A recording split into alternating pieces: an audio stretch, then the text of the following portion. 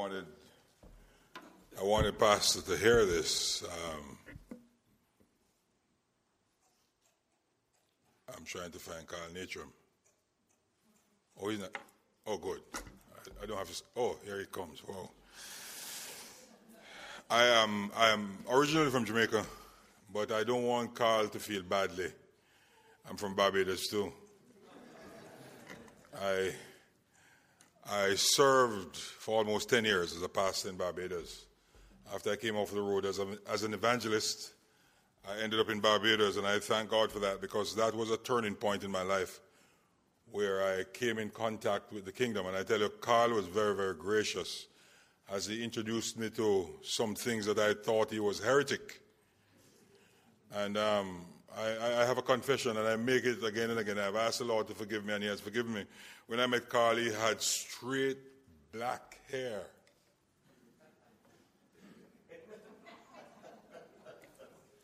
And after a short while, it became gray. I have a question for you. Anybody here allergic to latex? Anyone? Yeah?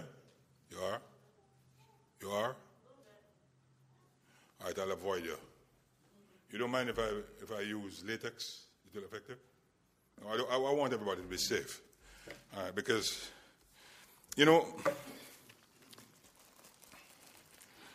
I told someone that, God has a special affinity for numbers, don't you?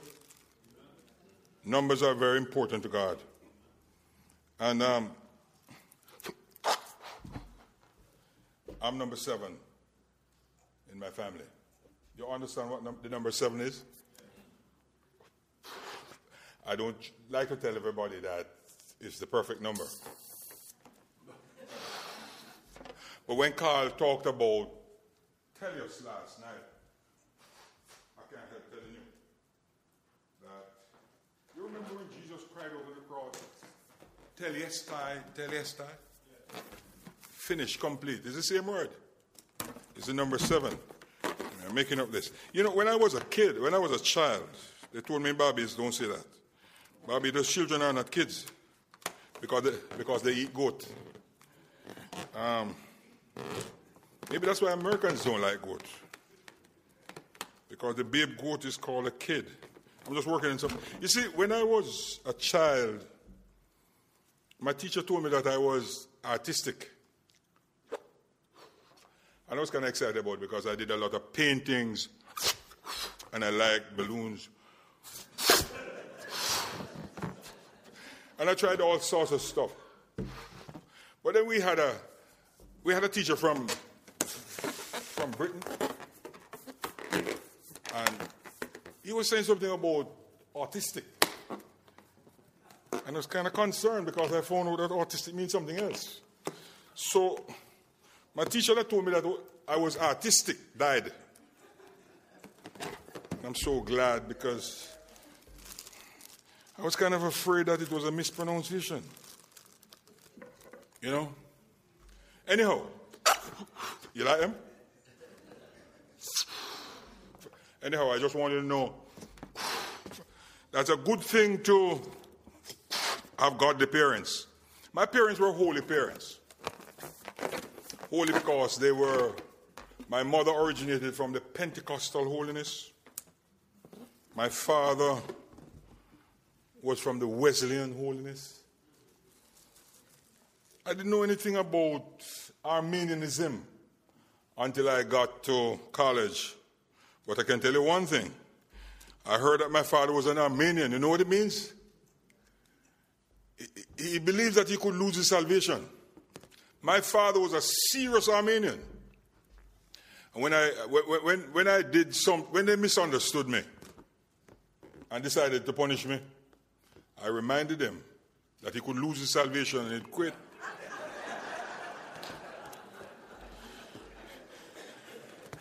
You'd imagine that I was born in a strange time. I was born way back when. As a matter of fact, I was born when it was all right to be gay, because I was called a gay kid. Things have changed. Not only that, I was born at a time when especially women, were afraid of mouse. But then I found out after a while they were just afraid of their eyes and their tail. Because a woman will be at work now and keep her hand on a mouse all day. So I guess it must have been, but this one doesn't have eyes and tails. I have 2 adult children. And my son told me that my son, they're like night and day. My daughter is different. My daughter is like me. My daughter wants to see everything in order, and I thank God for her. But my son, one of the big problem is that he has been going to college now for many years. I'll tell you the reason why, but he is. Literally he is. And he told me that I had OCD. I'm kind of excited about it, OCD. He said, "Dad, you're OCD."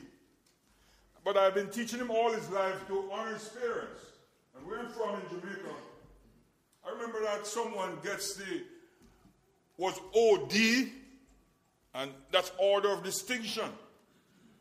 And OJ, Order of Jamaica. Those are the highest orders you can get. And so when my son gave me OCD, I was kind of scared to ask him what it meant.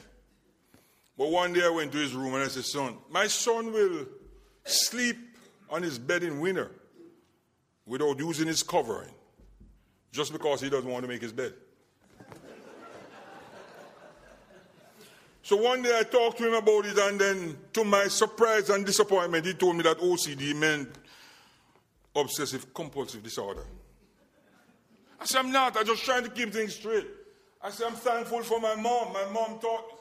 I said, "My poor grandma, don't blame her."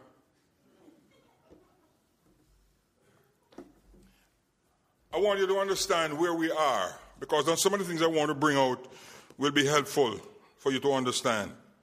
You know, from the tropics, not very many of us had washers, but hardly anybody ever bought a dryer.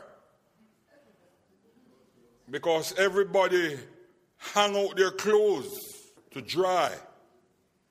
You know, nowadays it's young people that hang out. They don't hang out clothes anymore. My daughter come and, "Daddy, can I go hang out with my friend? Can I go hang out with it?"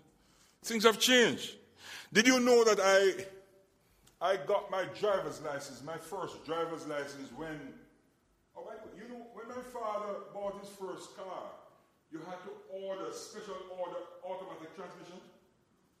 And every car that was automatic had an automatic transmission, was marked automatic. You know, when I got my first license, I could have opted for an automatic license. An automatic license can't drive 6 years. I mean, how somebody would manage? Anyway,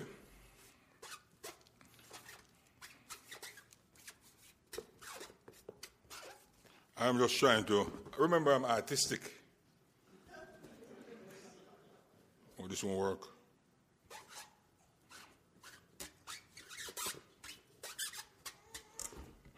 You know, I was figuring this out, but I never had a marker, so I'm using a highlighter.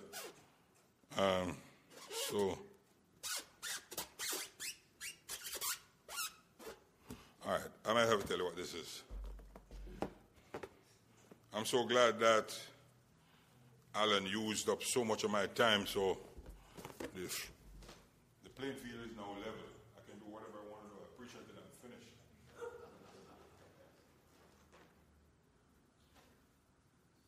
Got it? Did I say Israel? Mm-hmm. Yes. This is supposed to say church, and I did this. All right, I'm not gonna. And this. That's it, Christ, by the way. My friend Ken, I haven't given you anything in a while. That's a church. No. God will ultimately have 3 firstborn sons. For the establishment of his kingdom, he's going to have 3 firstborn sons. Israel, church, and Christ. There's something special about that one. It's not just blue. I can't remember, I'm artistic, but it's not just blue for style. I want to distinguish that one. That one is blue Christ is different. Christ is the only begotten. Distinguishes himself. He's different from the other two sons of God.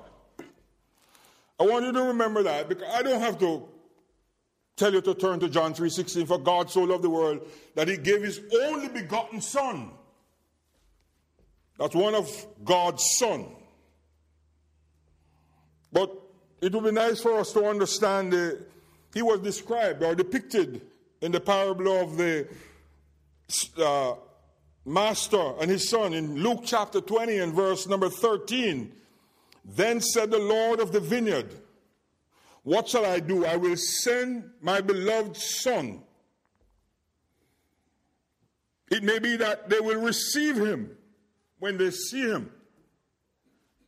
We know that that was not the case, right? The beloved son came, but they didn't receive him, even when they saw him.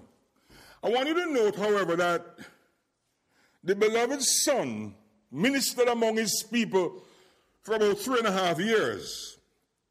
And the writer of Matthew, we find in chapter 3 and verse 17, it says, and lo, the voice from heaven saying, this is my beloved son, in whom I'm well pleased.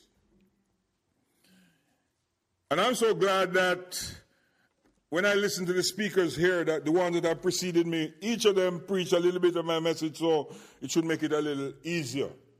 Now, people have preachers coming on last for two reasons. Either they have nothing to say, or they come to correct everyone. You figure out. Don't tell me which of them I fit.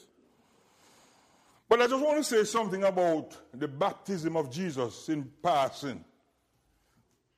I want to remind you that Jesus was baptized by John the Baptist. You remember that John the Baptist did not want to baptize Jesus? A lot of people believe that John the Baptist did not want to baptize Jesus because John the Baptist said that he was not worthy. John the Baptist didn't say that. John the Baptist was more shocked than anything. Lord, you must be kidding me, baptize you? But that wasn't the reason. John the Baptist was baptizing a baptism unto repentance, and Jesus didn't have anything to repent of. That was the issue. John the Baptist was shocked.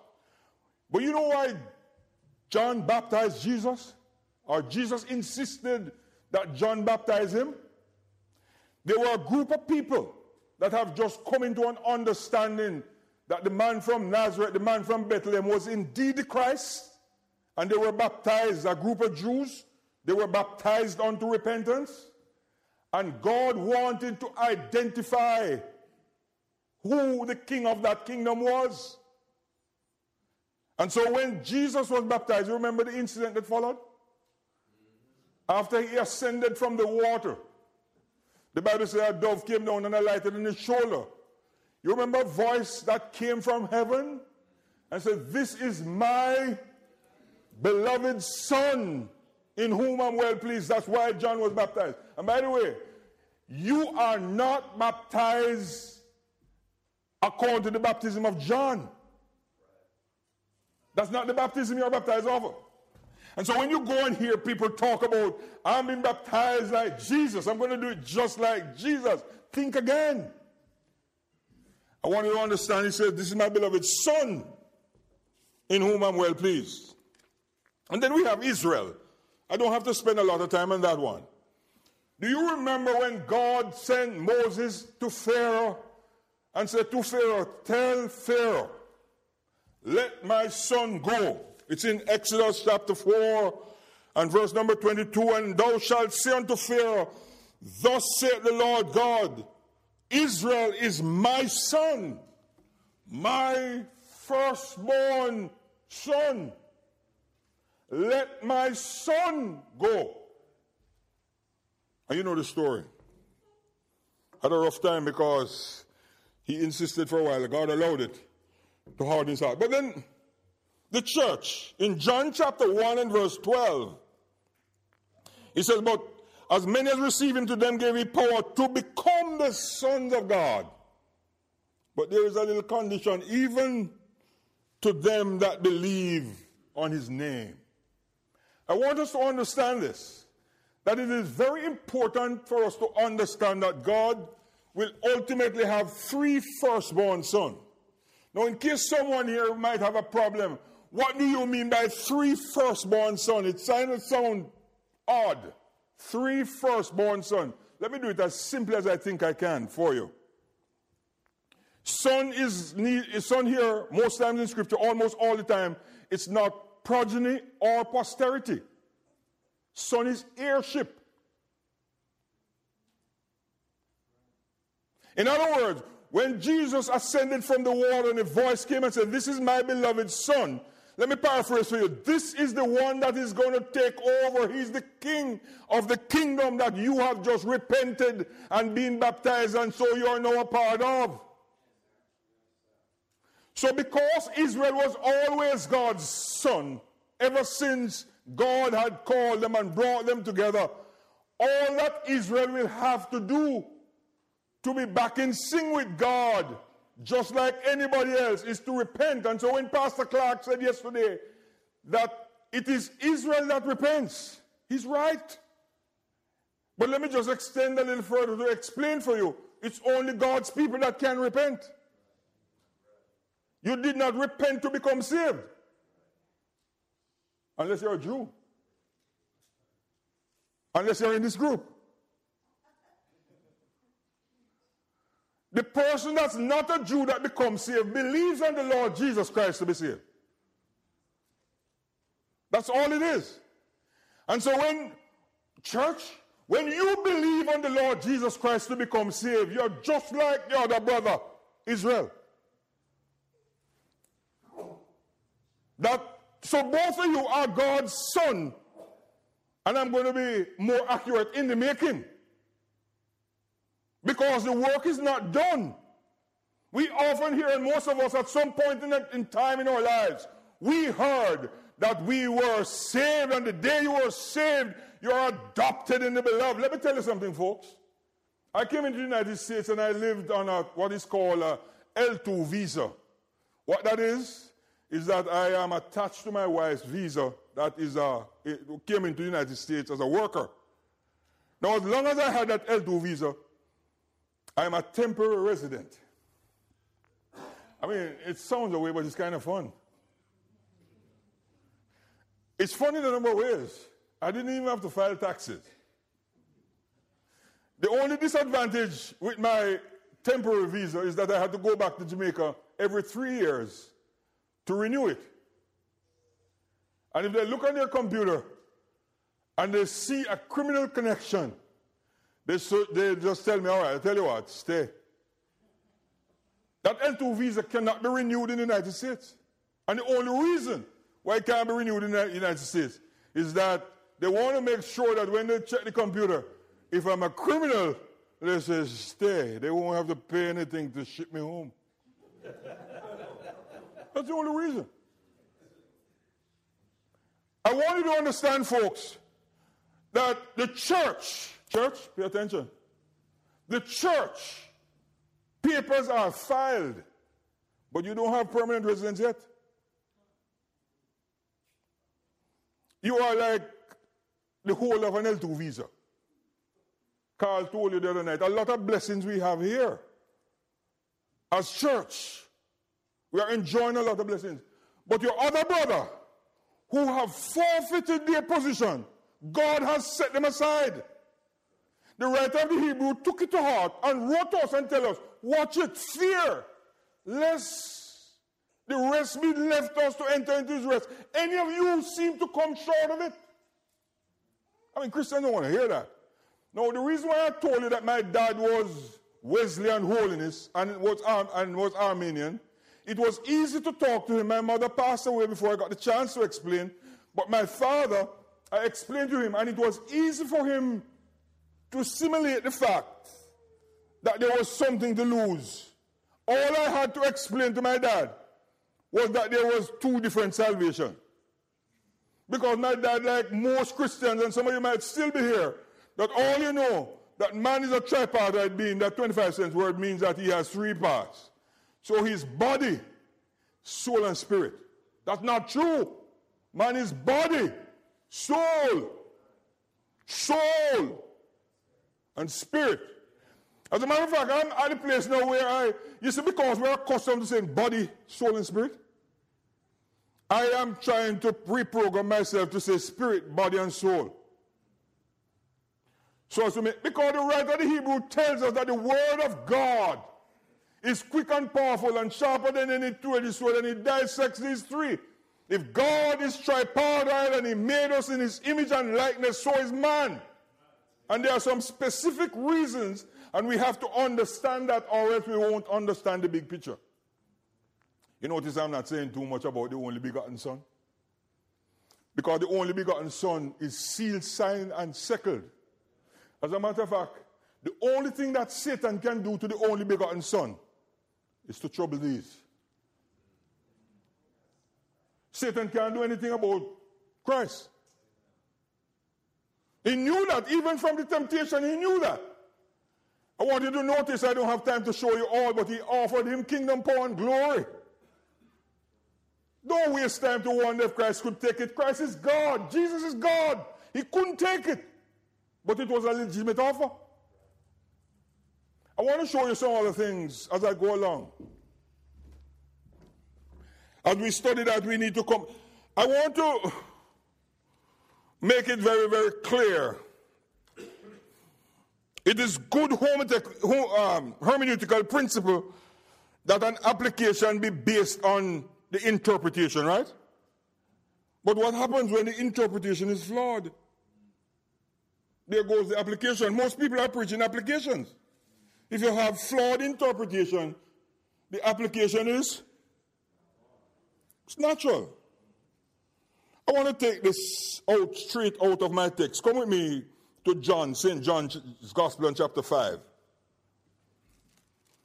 Some Jews were having a hard time with Jesus because Jesus said some strong words to them. Verily I say unto you, from verse 23, all men should honor the Son, even as they honor the Father.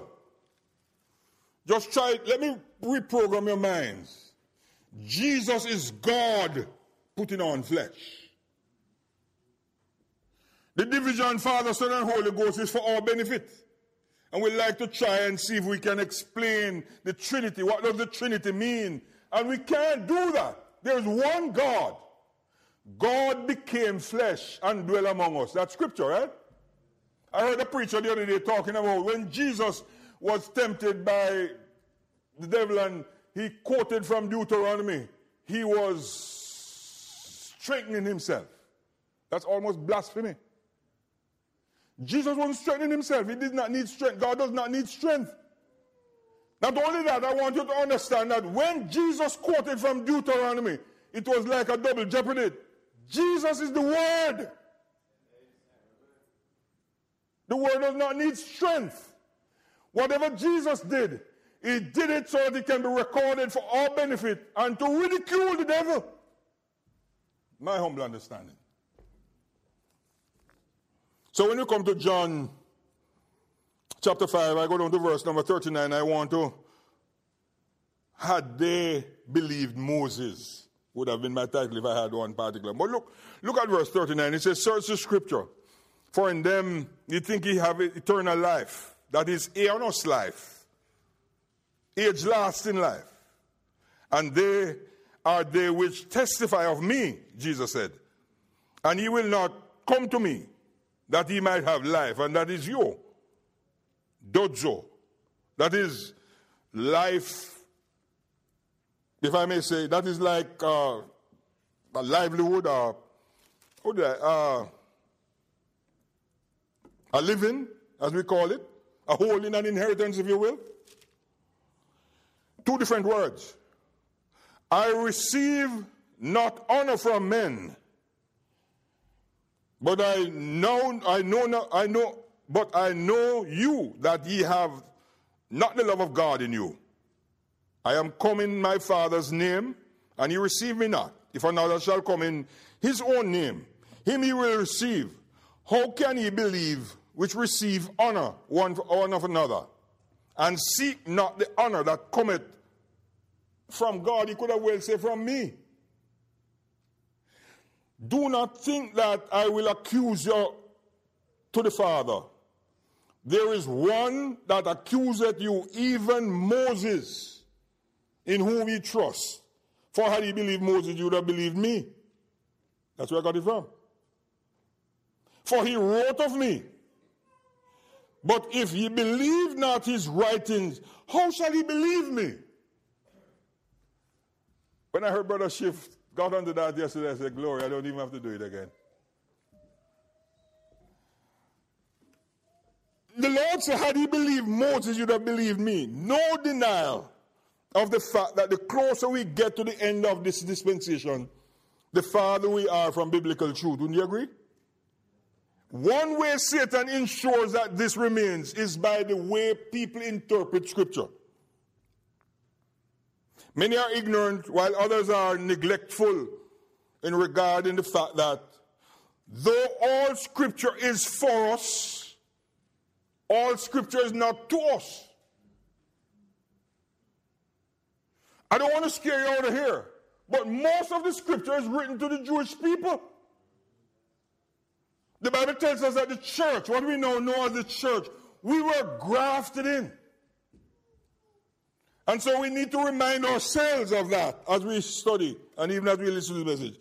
So all Scripture is for us. I'll give you a reference. 2 Timothy chapter 3, 16 and 17. All Scripture was given by the inspiration of God and is profitable for doctrine, for reproof, for correction, for instruction in righteousness, that the man of God may be perfect, thoroughly furnished unto all good works. So all Scripture is for us. We can learn from it for doctrine, for correction, and the whole works. But not all Scripture is to us. And in 2 Timothy chapter 2 and verse 15 it says, study to show yourself approved unto God, a workman that needeth not to be ashamed, rightly dividing the word of truth. I love Carl. I love you even more last night when you told me, because I was ashamed. I did Greek, but I can't pronounce them either, and I still have to look in my lexicon. So, glory, thank you for that. I loved that last night. Anathome, for the word dividing. Correctly dissect. What it is actually saying, study to show yourselves approved unto God, a workman that needeth not to be ashamed, so you can put the word where it belongs. Rightly placing the word where it belongs. I illustrate that. I can find a love letter that you wrote to your spouse. I can pick up that love letter and hug it to her and say, wow, you love me. But I can take that love letter and get some ideas to write to my spouse. You might have been reprimanding your spouse, and I can take some of that reprimand and say, no, I'm not behaving right. Are you with me? The word of God must be properly placed, or else we're going to run into trouble. I have a friend, a dear friend of mine, and she likes this verse. I have never seen the righteous forsaken or his seed begging bread. God never told the church that. As a matter of fact, that's one of the reasons why people think the Bible is so contradictory. The Bible tells us that, church, you're going to suffer. Don't leave. Please stay. You are going to suffer. It's going to be rough. It's going to be hard. And if you suffer with me, you'll reign with me. That's the nice part. Yeah, thank you. Shake your head. Yeah. That's the nice part. If you suffer with me, you're going to reign with me, and that's the only way. As a matter of fact, if you want to know, remember all Scripture is not for you. If you want to know that it's true, look at your brother.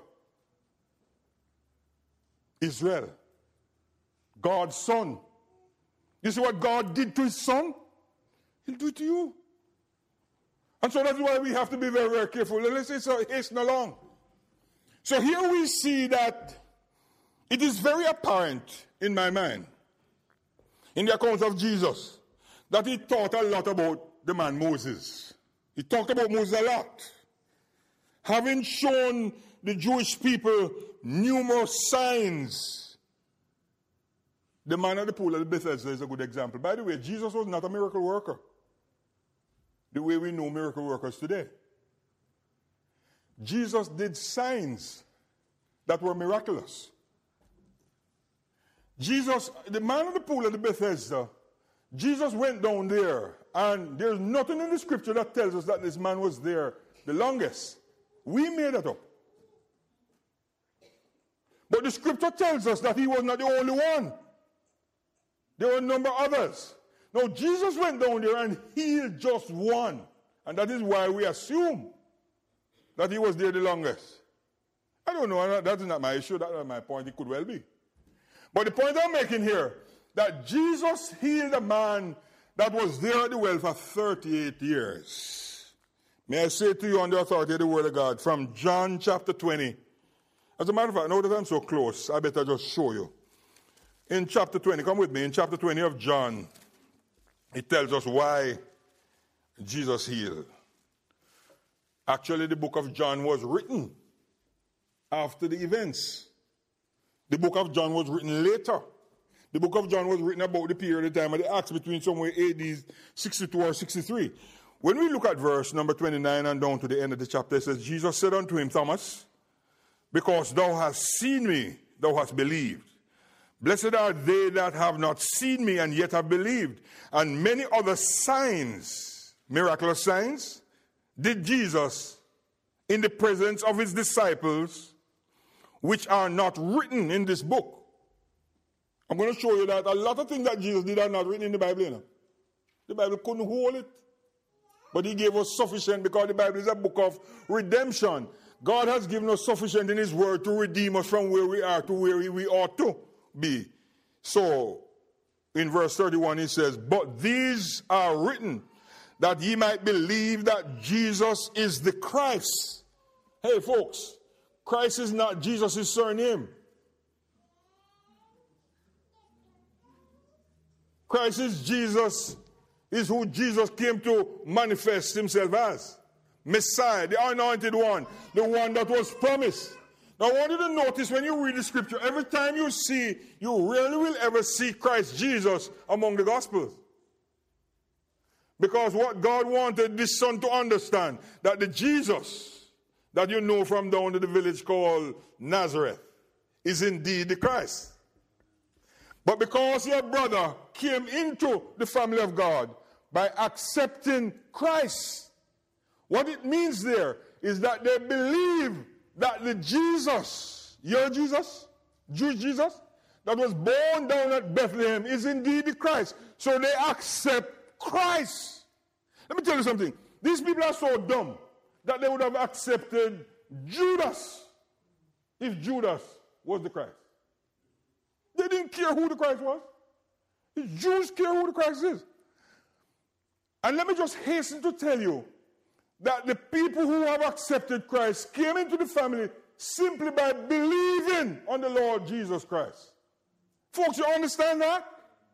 The clearest account in Scripture for your eternal salvation is found in Acts chapter 16, verses 30 and 31. Sir, what must I do to be saved? The question that the Philippian jailer asked. That guy was sleeping while they were singing choruses.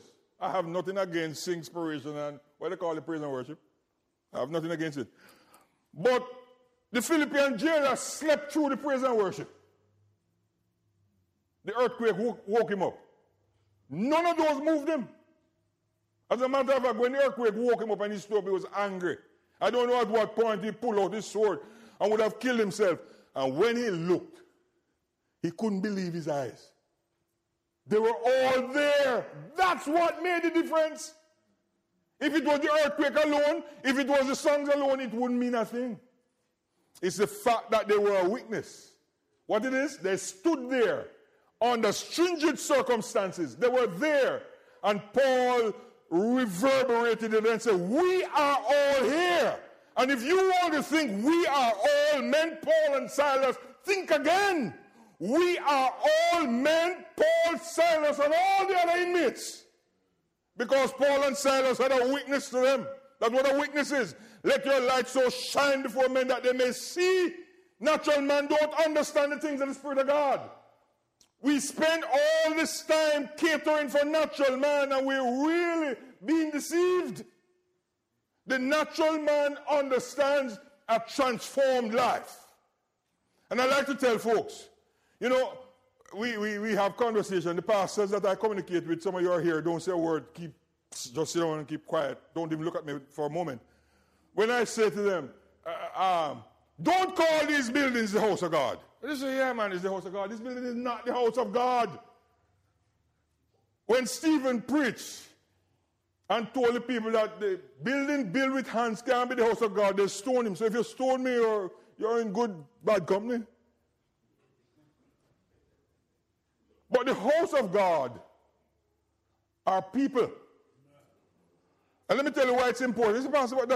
It's very significant. It's a trick of the devil. It's not the house of God. It's not a sanctuary. The building that Solomon built was the house of God because the Ark of the Covenant was there. The symbol of God's presence was there. So that was the house of God. But this building is the meeting place for the house of God. And the reason why it's important, Paul said, know how to behave yourself in the house of God. If this is the house of God, you only have to behave here Sunday. You have Sunday night services? Oh, God. So you don't have to behave at all. You have Wednesday night, right? So you would have to behave only Sunday and Wednesday. But because you are living stones, you are blocks in the house of God. Everywhere you go, you are in the house of God. So when I meet Tracy, I say, hey, Tracy, I meet him down at the farm. I say, man, it's good to be in the house of God today. And some worker might look at us and say, wait. I knew Tracy was mad, but this other black guy's mad too. We're always in the house of God. You see what that does? You see the difference it makes? And that is what the weakness is.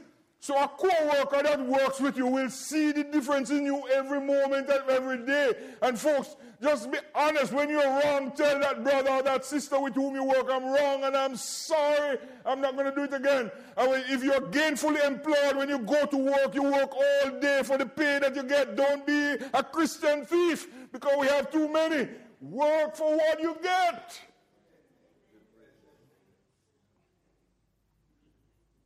I want to tell you something else. I'm just going to touch it and pass. Just as I said, only God's people can repent. What I meant, Israel repented and should repent. Now that you are God's son, you can repent. But you did not repent to become God's son. Another thing that some of you might be shocked to know that born again appears only 2 times in the Bible. The big born again doctrine that you hear, everybody must be born again. Must be born again. Israel can be born again because they were born before. They were born out of the water of the Red Sea. And so when people think that Christians are born again, and they'll tell some nice things, they might have told you in seminary, you are the water that is mentioned there is the amniotic fluid in the womb.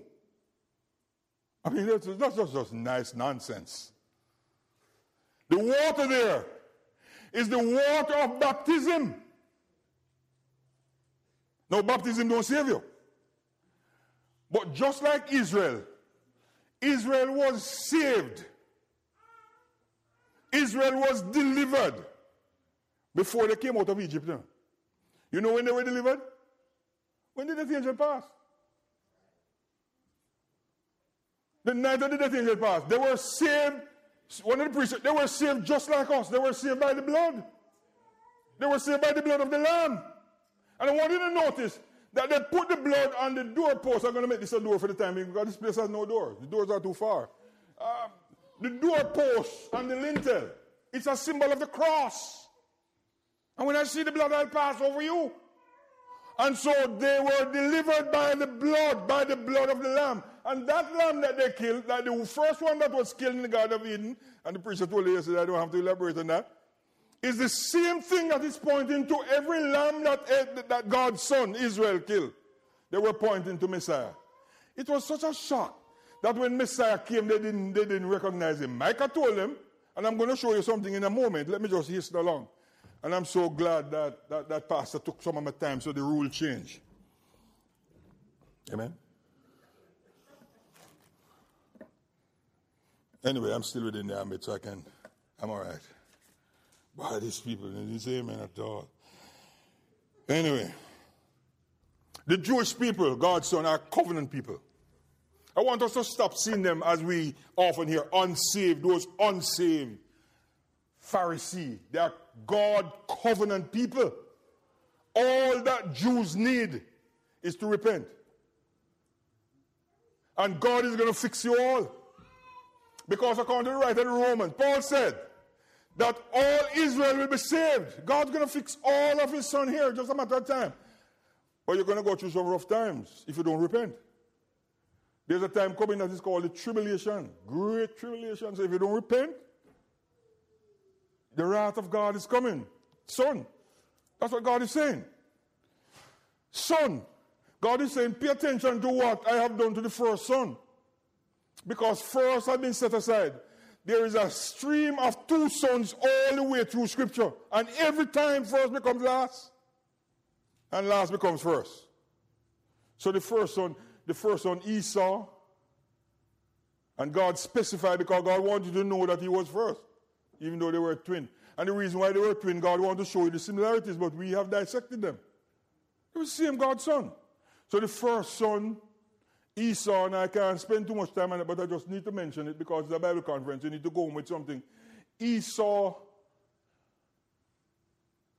as we sold his birthright, as a matter of fact, I think he squandered his birthright.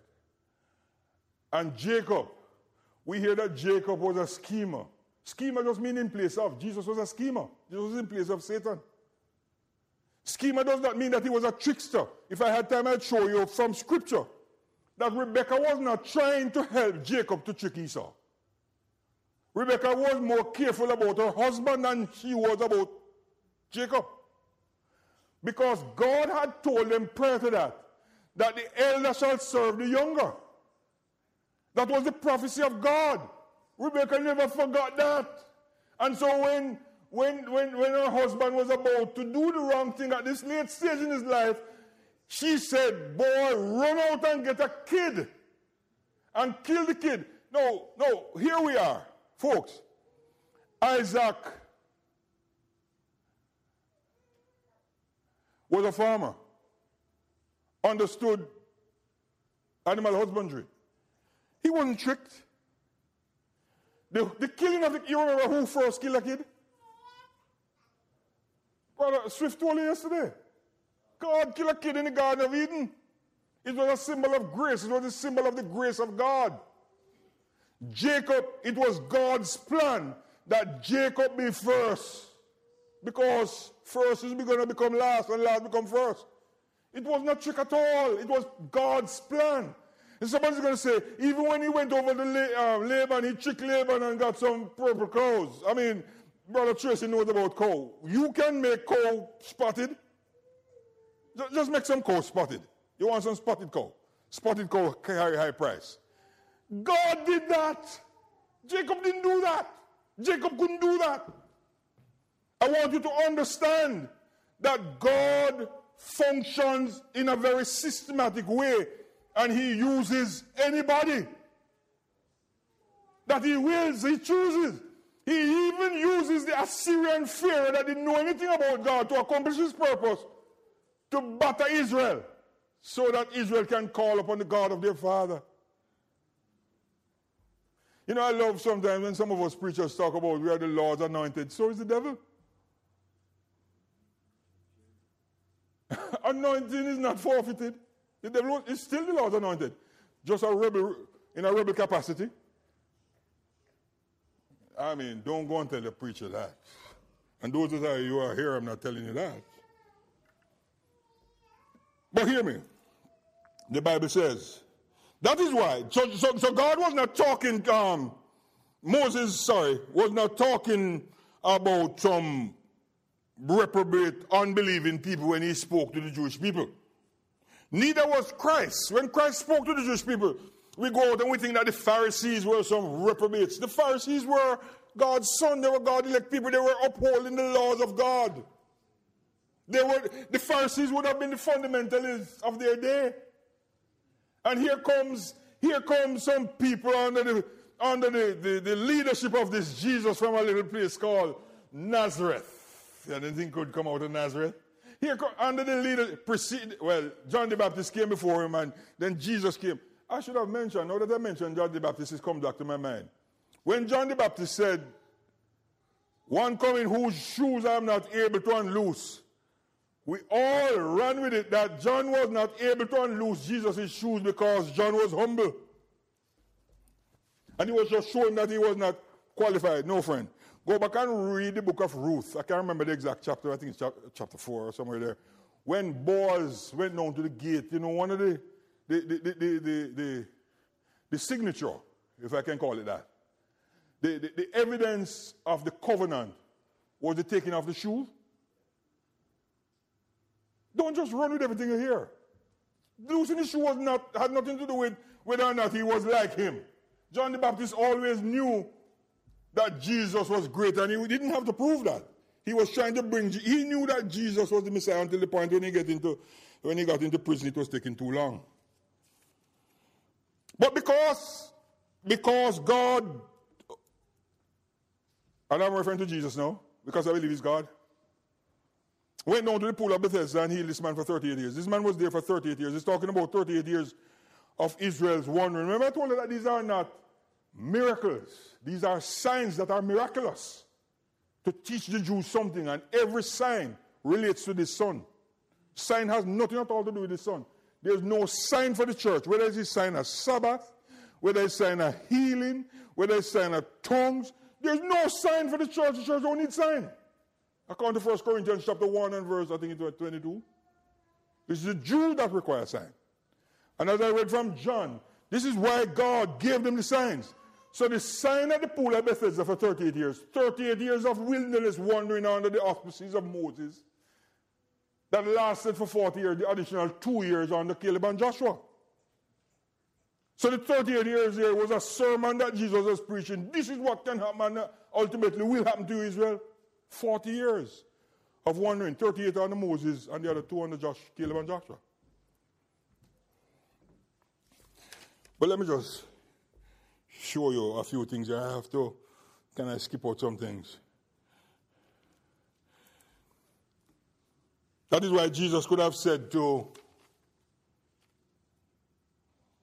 the multitude that he spoke to in John chapter 5, you search the scripture. And when he talked about scripture, he was talking about the Old Testament scripture. How do I know that? I'll tell you in a moment. Well, Brother Swift told you yesterday. Because when Jesus was speaking, the New Testament was not written yet. So the scripture had to be Old Testament, but there's more reason why it was. For in them you think ye have eternal life, same earnest life, and they are they which testify of me. I had started to talk to you about born again, and I hope I made it clear that the amniotic fluid in the mother's womb has nothing to do with Jesus' conversation with Nicodemus. Jesus said, you mean to tell me that you are a Jew, not even an ordinary Jew, a ruler, you don't understand this? So when Israel came out of Egypt, they were born out of water. They were born for a purpose. The purpose for which they were born was to go into Canaan. That is the inheritance. Remember, they were delivered before they went into the water of Egypt. So that didn't have anything to do with their deliverance, really. They were outside and were crossing Egypt. God could have done different things, but they had to go through the water. No, you are born when you believe on the Lord Jesus Christ. And you go through the waters of baptism. So your baptism is not the baptism that John baptized. It's not a baptism to repentance. It's a baptism like your brother was baptized out of Egypt. No, your brother was baptized out of Egypt to go to Canaan, to walk. You know why you were baptized? To walk. And so, when you are baptized, if you don't walk, you're just like your brother. You can peruse in the wilderness in all sorts of stuff that we love to call programs. And I can tell you, Pastor Allen, you want to have a lot of people to start some programs. As a matter of fact, employ an entertainment pastor. You can borrow the money and employ him. You make it back. And they're going to bring in all sorts of entertainment. And this entertainment and that entertainment. And you need to give the young people entertainment. And people ask me, what are you going to use to keep the young people? Let me tell you something, folks. If you use entertainment to get your young people, you're going to have to use entertainment to keep your young people. And one of the reasons why we have such a problem and such a crisis in our church, we don't teach our young people truth. We baby talk them. We baby talk them. When they go to Sunday school or junior church, instead of you teach them the word of God, you baby talk them. As a result, they can't talk. They never learn to talk. A Jehovah's Witness families knocked on my door 3 Saturdays ago, and I love them. Hello? I love Jehovah's Witness. They are the easiest people to talk to. As they come to my door and knock on the door, and I go to, yeah, I'm a true Jehovah's Witness. I say, yes, you are. Yeah, I'm a true Jehovah's Witness. But they're not paying attention to the truth. They just hear the Jehovah's Witness. But I'm a true Jehovah's Witness. And then, this is so, which kingdom hall you attend? I said, oh no, kingdom hall? I said, this is Satan's kingdom. If I go to a hall here, I'm wrong. Amen. And then I go into starting to tell them that I'm a Jehovah's Witness that believe in a kingdom. And this kingdom has a king. And the king is Jesus Christ. Let me tell you something. Then just learn a little bit of type. Any one of the types of the Old Testament. And just explain the type to them. Christians will tell you, I don't want to talk to the Jehovah's Witnesses. I don't want to talk about the foolishness that they talk about. Let me tell you something. It's not want, you don't want to talk to them. You can't talk to them. You don't know what to tell them. You're lying. You need to tell them about the king of the coming kingdom. I don't want to have anything to do with this kingdom. The most scary thing to me is the fact that more and more people are telling me that it might not be that Jesus Christ will come and set up the kingdom soon, and I'm dead scared. There are lots of things that I can't fix. Don't say it, brother. But please, Lord, I know I can't change the time because you have a set time according to the right of the Hebrew. You have an appointed time. I can't change the time. But I'm still praying and hoping that it could be today. If God calls out the church and I'm in Tennessee, Tennessee is not a bad place to leave from.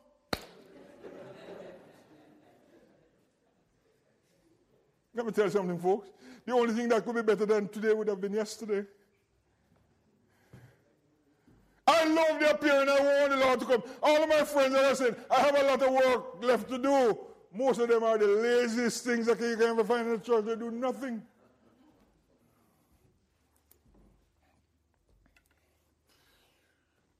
Born again is a doctrine that has, and don't knock me, born again is a doctrine that has permeated the church. Appears only 2 times in the Bible, but it's a big doctrine.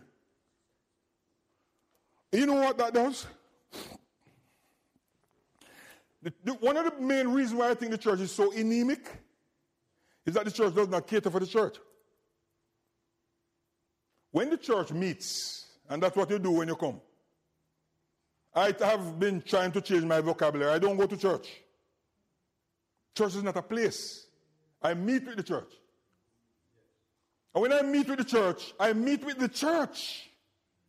As a preacher, I cater for the church. And if there are other people that are there that are not a part of the church will be so impressive according to Jesus. And some bright scholar here is going to tell me that when Jesus said, let your light so shine before men, he was talking to the Jews. All right? Peter said it. Let your conversation, your manner of life, Anastophia, be of such that they will see. Folks, that's what a witness is. The natural man don't understand word. Franklin don't care.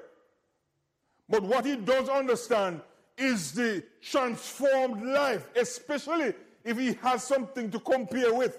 If he knew what you were and know what you are, he will be able to tell the difference. That is why we need to know how to behave ourselves in the house of God. Because you're in the house of God, all the time you're behaving in a particular way. And when you slip and do wrong, you ask God's forgiveness and ask the other people to forgive you. And so they will see genuineness in your life. And just by the grace of God, like the Philippian jailer, they might be inspired to ask, sons, what must I do to be like you? And you don't have to know a lot of verses. You don't have to know a lot of stuff. Just tell them, believe on the Lord Jesus Christ. And what that is, believe on the Lord Jesus Christ, is you are acknowledging the fact that there is a kingdom. That's why Lord come first. That kingdom is going to be coming through Jesus, the Jew from down in Nazareth. And Christ is the Messiah that was promised. That is why it's not a mistake when you say Jesus before or Christ before. You're going to notice that in the epistles, most times it's going to be Christ Jesus. Because it's no problem for the people who were one time Gentile, former Gentile. They're no longer Gentile. Because you heard yesterday, there's only three kinds of people in the world. Jews, Gentile, and Church of God. I think that is in chapter 10, 1 Corinthians 10:32. Those who were one time Gentiles. Paul said in Ephesians chapter 2 and verse 12, you were dead, you were without hope, you were without God, you were outside of the commonwealth of Israel. In verse 19 says, no, you are no more alien nor foreigner, but fellow citizens with the saints. The saints are these? You are fellow citizens with the saints. No, I don't think that we realize it, but among the most anti-Semitic people in the world is the church. The church hate their brother. Paul said, and it started from the church at Ephesus. They have forgotten their first love. You need to love your brother. The church that hates their brother, that hates Israel, is just like Cain. You're telling yourself you're not your brother's keeper. You are your brother's keeper. Come back tomorrow and I'll tell you something about that. Well, let me just close off with this. And I'm going to try to do it real quickly. I'm not going to go to all of the references. Go to Exodus with me. Exodus chapter 18. Please.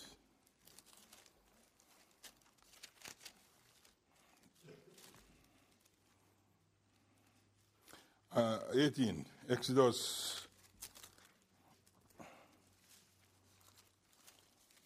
Oh, the reason why it took me so long, I'm finding two passages, because I'm finding Exodus chapter 4 as well. In Exodus chapter 18, it says, and I'm reading from verse 1, when Jethro, that was Moses' father-in-law, and I should have told you this, to give you a little preparation for this. Moses, the man Moses, I was told that Jesus spoke about him a lot. The Bible tells us that other than the fact that his parents were Levites, you don't hear too much about his parents. His mother and father were Levites. And you know that he was born, and it was a time when there arose a Pharaoh that didn't know Joseph. Folks, the Assyrian had just taken over. This Assyrian Pharaoh, it's not that he didn't know who Joseph was. He didn't regard Joseph. Because Joseph was an enemy of his enemy. So he didn't have too much regard for Joseph. But Joseph by then was the governor of all Egypt. So he must have known Joseph, but he didn't regard Joseph. So when Moses was born and he had to be snuffed off among wildlife on the river in an ark. You remember somebody else like that? Had to be snatched off among animals in an ark because there was no room for him in the inn. He grew up apart from his people. Moses grew up apart from his people because by now he was with Pharaoh in Pharaoh's palace. But he came back to his people. They liked him initially because he parted an altercation between two of his brethren. He said, come on, man, you're a brethren, man. Settle that. And that was fine. They liked him initially. They liked Jesus initially when he came in and he fed them with fish and bread and everything was fine. When Moses came back the next day and two The previous one was an Egyptian abusing an Israelite. The second time was two Israelites fighting, quarreling among themselves. He settled it. And they didn't like that. Who make you judge among us? And so he fled from among his people. That's exactly what happened to Jesus. While he fled from among his people, he married a Gentile bride, a woman named Zipporah. I want to pay attention to this a little bit because that is my high point. It was upon this account that Zipporah means wobbler or singing bird, who bore a son named Gershom. That means a stranger is here. There was another son named Eliezer, and his name means my God is help.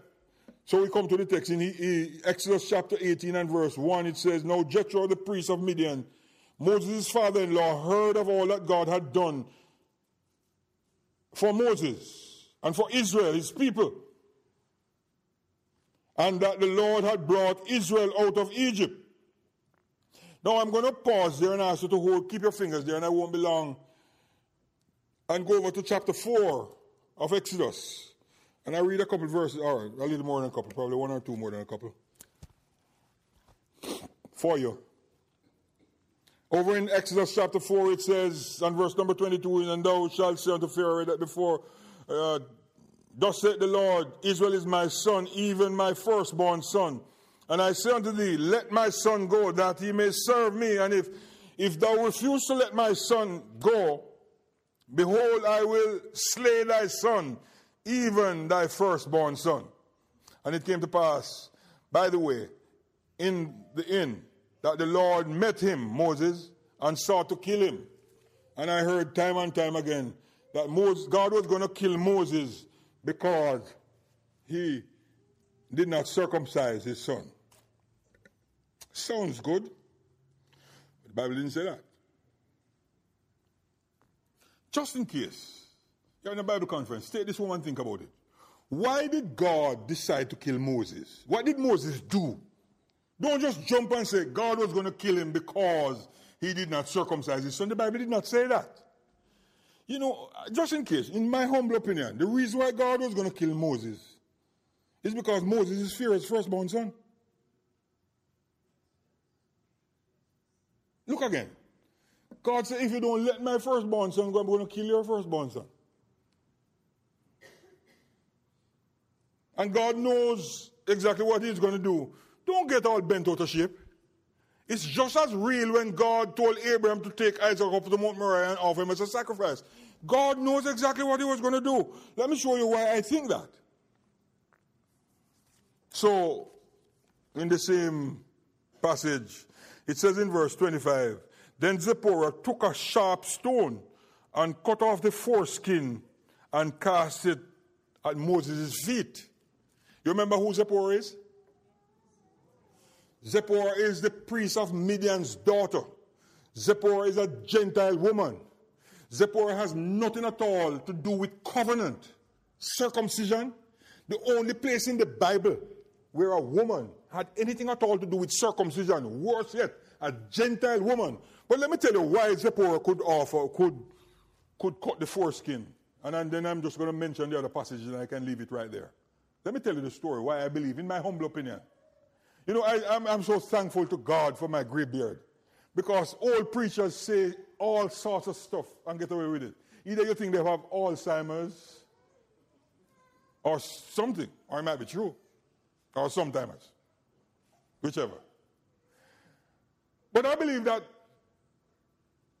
Zipporah was eligible to perform covenant duty because it was right before the time when Moses was about to go back to Israel, to go back to his people.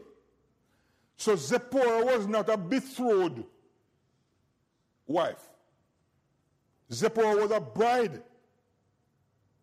In other words, remember when Jesus said in John, church, I'm talking to you, that you must overcome as I have overcome, that you can sit on my Father's throne as I sit on my Father's throne? What people do on throne? They reign, right? I want you to think with me. Could it be, just could it be, that at this point in time, Zipporah was eligible to partake in a covenant act because she was not a betrothed wife at this point in time. She was a bride. She was the one that was going to sit on the throne because Moses was going to leave. And that is why are you with me? The dropping of the foreskin at Moses' feet was preparation for journey. And so I'm going to take you to something else, where some of my friends, probably I'll give them a phone number that you can call me after you finish. When Jesus comes back, he's not going to come back with his church. I don't believe that. Because when Jesus comes back, he's coming back to war. People don't take their brides to war. And the authority of the scripture, and the reason why I tell you to look at that, I'm going to leave chapter 4, because I tried my best to explain why Zipporah was eligible. There is nothing in the scripture that shows us when Moses was circumcised. It is fair to assume he was because he was the son of Levites. But that's it. And the reason why very little is said about Moses' parents is because it's depicting Jesus Christ, particularly his father. His mother was mentioned and spoken about a little bit. Mary, Jesus' mother. Because in Moses' case, Moses' mother took care of Moses for a while for Pharaoh. Or for Pharaoh's daughter, to be more accurate. Right? So Jesus never had an earthly father. So there we don't have anything on Moses' father, other than that he was a Levite. And then we find out that in verse 2, and Moses and Jethro, Moses' father-in-law, I'm back in chapter 18, and Jethro, Moses' father-in-law, took Zipporah, Moses' wife, after he had sent her back. And so if I had time, I'd take you to 1 Thessalonians chapter 4, the passage that we always read, and say the Lord is going to come back with his saints. We need to rethink that. Because when the Lord comes back, he's going to come back to war. And people don't take their brides to war. And it is evident, as I think, in my humble opinion, the reason why Zipporah, the only woman in Scripture, a former Gentile, was able to partake in covenant act is because she's now the bride. When Jesus leaves to come back, the bride will already have been found. It's not a betrothed wife we're dealing with here. We're dealing with a bride. Church, you're not there yet. That's why I told you your papers are filed. But according to Romans chapter 8, you're waiting for the adoption. Zipporah had it at this point. And that is why she is the one that's going to hold the throne. The reason why you're going to sit on the throne with Christ is that there comes a time when the bride will have to hold the throne when Jesus leaves to go back to Israel. Because when he goes back to Israel, it's war. Soldiers don't take their wives to war unless they're listed in the army. And Zipporah will have legitimate right and power because she's now, and that is what the picture of marriage is, because she's now in authority to sit on the throne and rule while Christ is gone to war. And so we conclude by saying, you don't hear anything about Moses' circumcision, you don't hear anything about Eliezer's circumcision, only that of Gershom. And I could preach another message on that. But it says, and her two sons, of which the name, verse 3. Oh, by the way, Jude is the other person that mentioned that we take that, Jude 14, that we take that idea from, that the church is going to come back with Christ. But come back for what? Think about that. Just a thought. I mean, straighten me out when I get a chance. And Jethro, Moses' father-in-law, came with his sons and his wife unto Moses in the wilderness, where he encamped at the mount of God. On the throne, mount, a kingdom. And he said unto Moses, I, thy father-in-law, Jethro, am come unto thee and to thy wife and her two sons with her. And Moses went out and met his father-in-law and did obeisance and kissed him. And they asked each other how they fared.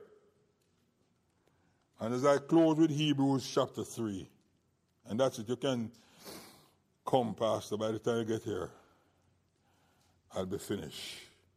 Hebrews chapter 3, just an admonition to all of us, both sons. And I think that is why God, by his Spirit, allowed the writer of the Hebrews to write this. Because it wants to cover both his son, the church, and his son, Israel. Wherefore, holy brethren, partakers of the heavenly calling, consider the apostle and high priest of our profession, Christ Jesus. You notice that? Not Jesus Christ. Christ Jesus, who was faithful in him, to him that appointed him, as also Moses was faithful in all his house. For this man was counted worthy of more glory than Moses, insomuch as he who had built the house had more honor than the house. May God bless you richly. Amen.